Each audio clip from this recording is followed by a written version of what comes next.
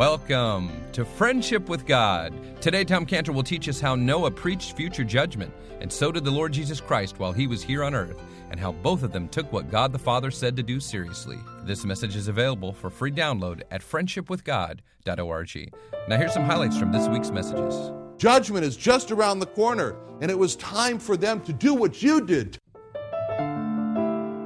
It takes faith to believe that the world was created. And I said, well, yes, it does. It also takes faith to believe in evolution. Any of them that sleep in the dust of the earth shall awake, some to everlasting life, and some to shame. Now here's Tom Cantor as we conclude our Monday, Tuesday, Wednesday expository study in Genesis. The Lord Jesus Christ spoke so much about hell, really calling these images back when he said in Matthew 8:12, he said, the children of the kingdom shall be cast out into outer darkness. There shall be weeping and gnashing of teeth, grinding down teeth for anguish and pain. Matthew 13:41 through 42, it says, the Son of Man shall send forth his angels, they shall gather out of his kingdom all that offend and them that do iniquity, and shall cast them into a furnace of fire. There should be wailing and gnashing of teeth. Mark 9:43 through 44. Hell, into the fire that shall never be quenched, where the worm dieth not, the fire is not quenched. Luke 16:23 to 24. And in hell he lift up his eyes as the rich man. And being in torments, why was he in torments? Not only the pain, but also what he saw. What did he see? He saw Abraham afar off. He saw where he could have been. And then he cried. What did he say?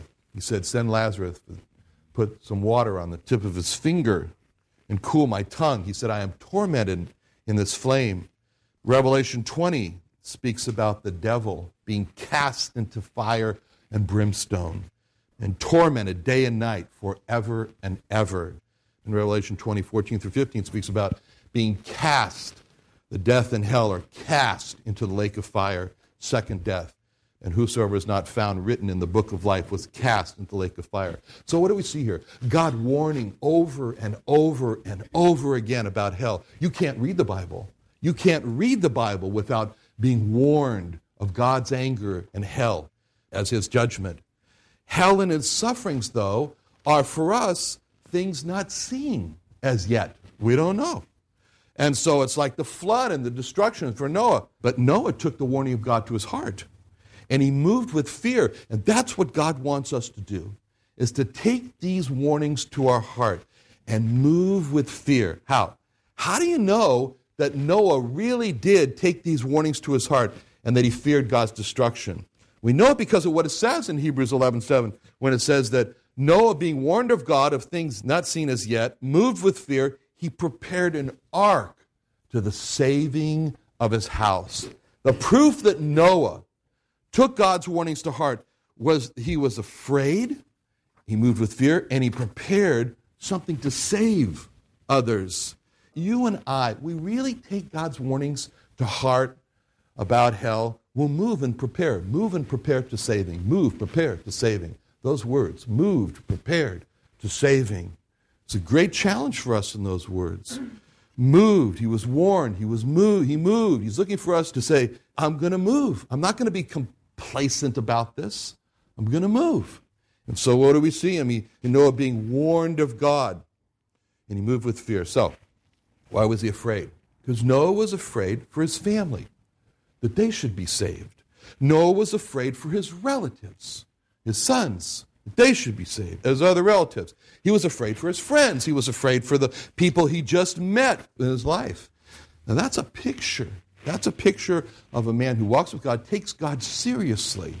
And just like Noah, who was warned that anyone who's not saved, including family, relatives, friends, and people we just meet, is on the path to hell. It's a fearful thing to fall into the hands of the living God, from Hebrews 10:31. And the Lord Jesus Christ said in John 8:24, if you believe not that I am he, you shall die in your sins. And how is it put in the Old Testament? Iniquity on his bones. In John 14:6, what the Lord said, he's the way, he's the truth, he's the life. There is no other option. There is no other way to come to God except by him. So when we look at Noah, we say, that's the man I want to be. He's an example for us because he took those warnings of destruction very, very seriously. We can see Noah, we can imagine, Noah just sitting there and said, now, who do I know that's lost? Noah could have said that. He could have sat down and said, asked himself a question. Who do I know that's lost? Let me make a list. I'm going to go talk to each one of them. I got to go speak to each one. I'll do my best to do what I can to get them to be saved. But I'll make sure that I don't do nothing. I'll do something. And I'll make sure I also do something that, make sure I don't do something that invalidates my message of judgment. You know what that is? I'll tell you in a minute. There's a great picture for us that's like Noah of the making a list of who's lost. And you remember Oskar Schindler. And he made his list. And it's called Schindler's List. Of all the Jewish people that he knew. He kind of went down. He's trying to sit there and remember this one and that one. And he saved them from the Nazi death camps by telling them he needed that worker for his factory. As a matter of fact, there was an Austrian who wrote a book called Schindler's Ark. But just imagine when he's sitting down there, Oskar Schindler sitting down there, and he's writing his list. He's trying to remember all of the Jewish people he knows. And he's writing them all down. And that's what God wants us to do. God wants us to do the same thing. Make a list. We should have our Schindler's List. And when Oskar Schindler made his list, he wrote down each name of Jewish person, and he said, oh, it's a good thing I remembered Mr. Cohen. I almost forgot him. I just had a terrible thought that if I forgot to put Mr. Cohen down on the list, that maybe Mr. Cohen would have been carted off to Auschwitz. So he made his list. That's a great picture for us, to make the list and to who we're going to warn. Make the list of every lost person we know with the purpose and the intention to get them saved as best we can. Because to bring to them the truth, there's salvation in no other name. From Acts 4:12. There's none other name under heaven given whereby we must be saved. I have a receipt that we are going to put up in the Creation Museum. And the receipt is from Millions Testament Campaign. And it's a receipt for, they've given 500,000 New Testaments to Jewish people in America, in Europe, in Palestine, and other parts of the world. And it's a receipt for $5 to Lillian Knox. And it's about this big. And she gave the $5 so that Jewish people in those places could get New Testaments. And the date is August 1st, 1941, the time when they were being slaughtered. And she had a heart to do that. Why? Because she believed that there's salvation in no other name under heaven given among men whereby we must be saved. So Noah did that. He spoke with any lost person that he came in contact with. And God wants us to be like that. Take it seriously. But there's something that we can do that invalidates our message about hell. And you know what that is? To entertain, to tell, that's worse, to laugh at a joke about hell. When you laugh at a joke about hell, just like that, you invalidated everything that you're trying to say. Because the lost have a staked interest in getting us to invalidate taking God seriously on the subject of hell. And the lost successfully get us to invalidate our stand on hell when we laugh at a joke about hell. Have you heard the joke about the rabbi, the priest, the pastor, and how they went to hell? And the lost look for us when they tell those kind of jokes. They look for us to laugh or smile. And the minute we do, they won. You don't realize there's a contest going on. They won. Hell is no joking matter. Whenever someone tells me a joke about hell, I think, like I've told you before, about Cheryl standing in front of that Japanese temple. I'm going to stand there like a corpse with rigor mortis, like that. No response. Just 2 weeks ago, I was in the desert, and I was speaking with a Jewish computer specialist, and he told me a joke about hell. And when he was finished, I just said, I'm sorry, I can't laugh about hell, because I actually think a lot about the reality of hell. And as far as Noah goes, he wasn't going to laugh about any jokes about the flood. And I'm sure there were a lot of them at that time. Because he took God seriously and that God was going to condemn the world in this judgment. He took it seriously. What we see here is that in Hebrews 11:7, Noah, being warned of God of things not seen as yet, moved with fear and prepared an ark to the saving of his house. His family was his first priority to get saved. His first priority. That should be the way it is with us also. First ones on our list. After all, they have to tolerate listening to us because we're family. And everybody's got enough strange members in their family. So Noah brought his family. And I don't know what it was about Noah that he was able to get his 3 sons. I've wondered about it. How is it that Noah got nobody on the boat except for his 3 sons? Noah's sons, they probably had friends who ridiculed Noah for building the ark. But Noah had the respect of his sons. We don't read anything in the scriptures that his sons walked with God. Just Noah walked with God. But they saw in Noah a man. Dad was a man of integrity. Dad was a sincere man. Dad was wholehearted. And that must have spoken to his sons. And maybe when his sons heard others ridicule their father, they may have said, look, that's my father, that's my dad that's building that boat. And I think it's foolish too, but I've lived with my dad long enough, and I can tell you, he's a man who knows God. He's a man who lives with God, who walks with God. And I may not be as truthful as he is. I don't know God like he does. I don't know about this coming flood like he does, but I know my dad. And yeah, I'm going to get on the boat when Dad says to get on the boat. That just speaks volumes to us that his 3 sons got on the boat, of what kind of a man Noah was.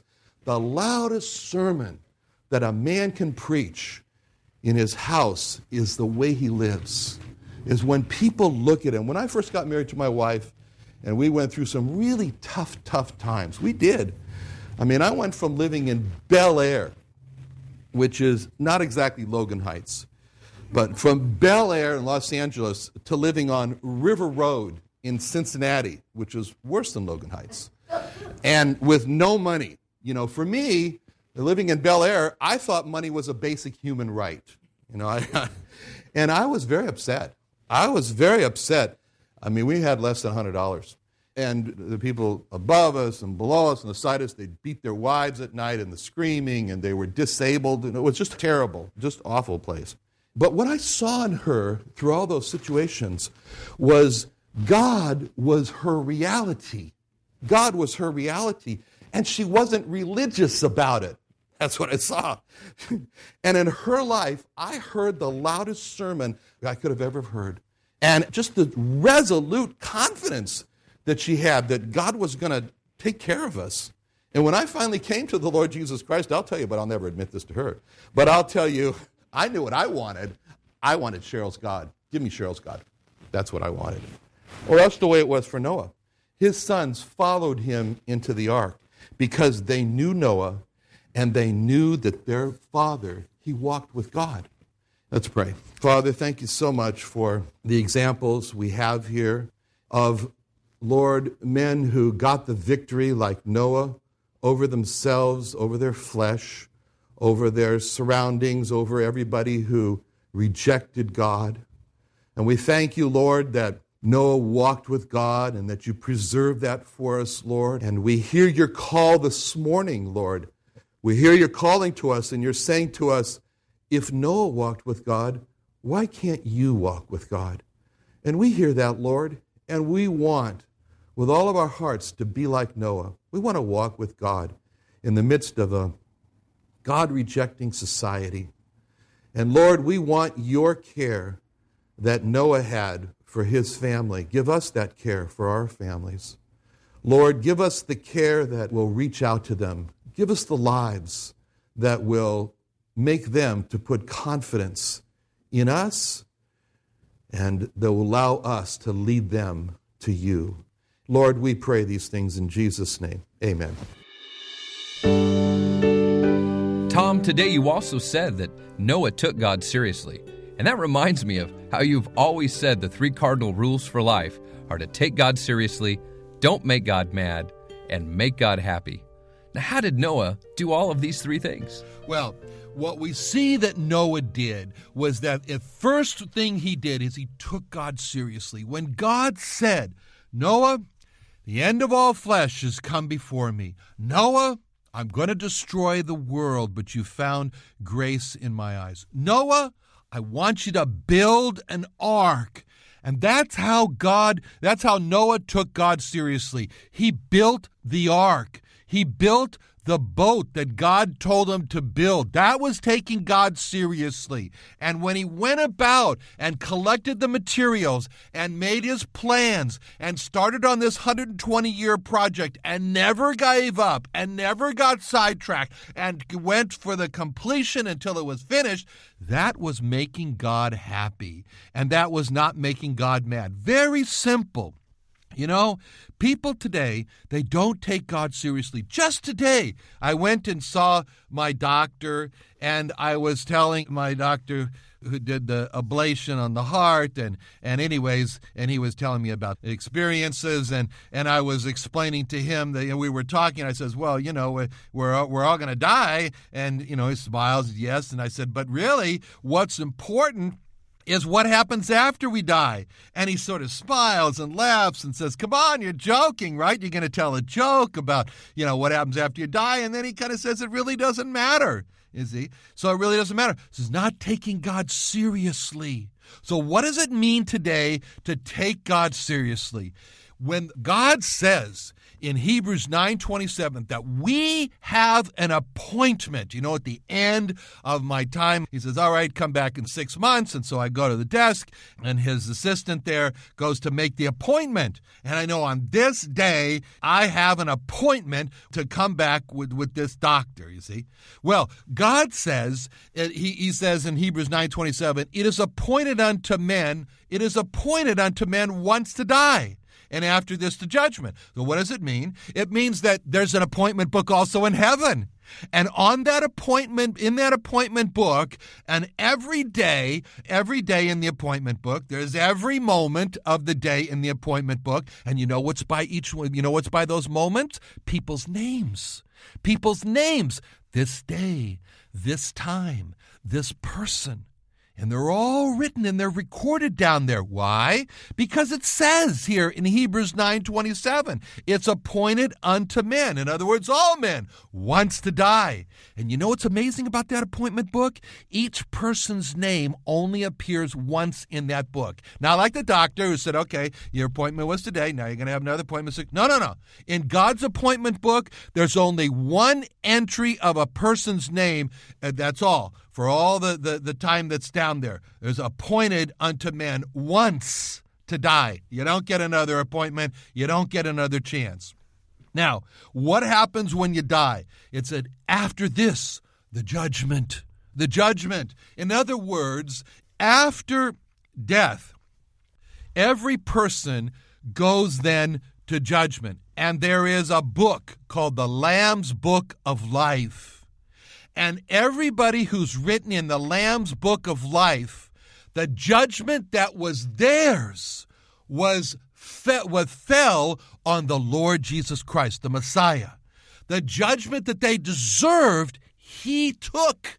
He took. Well, how do you know? Isaiah 53, it says that surely he hath borne our griefs and carried our sorrows.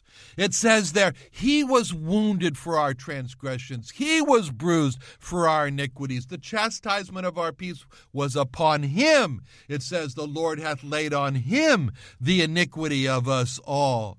And he bore the sin of many. So in other words, everybody who's in the Lamb's Book of Life has come to God and has said, oh God, I take your lamb, the Lamb of God, to be my sacrifice. I put my trust in the Lamb of God so that when I die like the hymn says, nothing in my hand I bring, simply to thy cross I cling. And I'm coming to you now, trusting as I did on that day, and as I continue to be loyal to him, to be devout to him, to not deny him before men. And I lived my life as a believer in the Lord Jesus Christ. And he said, so then written in the Lamb's Book of Life, the judgment fell on thee. Jehovah lifted up his rod. O Christ, it fell on thee. That awful cup, love drank it up, left but the love for me. O Christ, what burdens bowed thy head. That's the judgment that was taken by another. That's the in the stead of judgment. That's the picture of Abraham who was going to kill Isaac, and then God stopped his hand, lifted his eyes. He offered the ram in the stead of his son. And so this book of life, the Lamb Book of Life, could also be titled In the Stead of. Judgment which was mine fell on him. He was my sacrifice, not by birth, not because not by the will of man, but from receiving him, as many as received him, receiving the Lord Jesus Christ as my Savior, as my God. When a person does that and says that, then the judgment that was his doesn't fall on him, because what it says in Isaiah 53, for the transgression of my people was he stricken. But if a person says to God, no, I'll go my own way.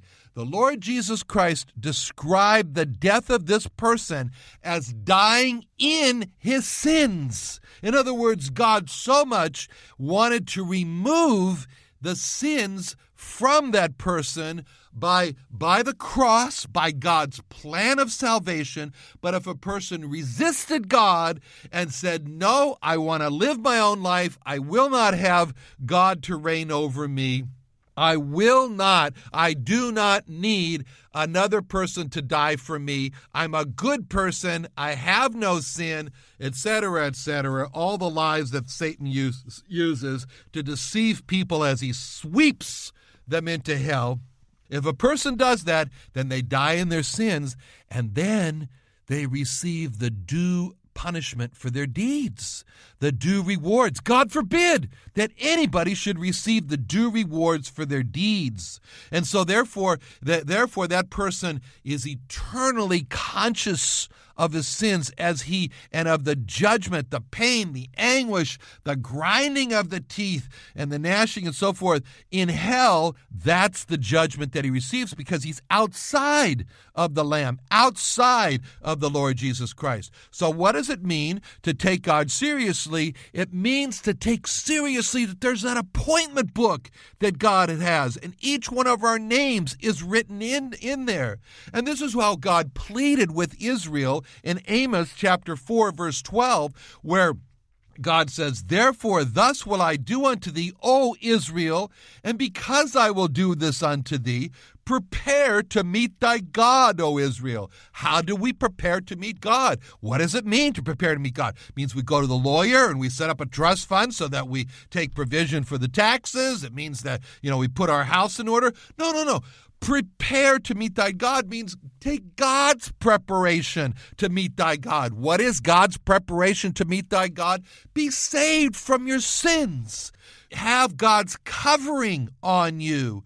Receive the Lord Jesus Christ so that the blood that was shed for you would count for you, and you could be also eternally looking and saying, I put the blood on the doorpost of my heart, just like you commanded the Jewish people to put the blood on the doorpost of their house, because you said, oh God, that when you saw the blood, you would pass over them. And so I'm trusting you that when you see that I'm trusting in the blood of the Lord Jesus Christ, that you'll pass over me and you will not judge me. Because it says in 2 Corinthians 5:10 that we must all appear before the judgment seat of Christ. Now that's speaking also of believers as well. So to take God seriously is to realize that even as believers, we're going to appear before the judgment seat of Christ. And it says, so everyone may receive the things done in his body according to that he hath done, whether good or bad. And so this is really referring to after you come to the Lord Jesus Christ. To take God seriously is to realize that we're going to stand before him and give an account, and is to be prepared to have a good account to give to him. Thank you for joining us today. Now, did you know Tom Cantor has written many materials, books, and resources? You can find them available on our website, friendshipwithgod.org. That's friendshipwithgod.org. Now, there on our online bookstore, you'll find an incredible book that was written by Tom Cantor called Frequently Asked Questions by Jewish People. This amazing book will help you to understand and reach lost Jewish people, as well as know your Bible doctrine better and contend for your faith with anyone you encounter. Now, with nearly 60 pages of questions and notes and helpful doctrinal answers that show the character, doctrine, and deity of the Lord Jesus Christ as you've never seen it before, this book is one that you'll want to have a copy of. So call us today at 1-800-247-3051. That's 1-800-247-3051. Or go to our online bookstore at friendshipwithgod.org. That's friendshipwithgod.org. Now again, if you have a lost Jewish person that you want to reach, give us a call today at 1-800-247-3051. We can help you to reach them with the Tom Cantor DVD and testimony booklet. Now thank you so much for listening, and join us again tomorrow at this same time.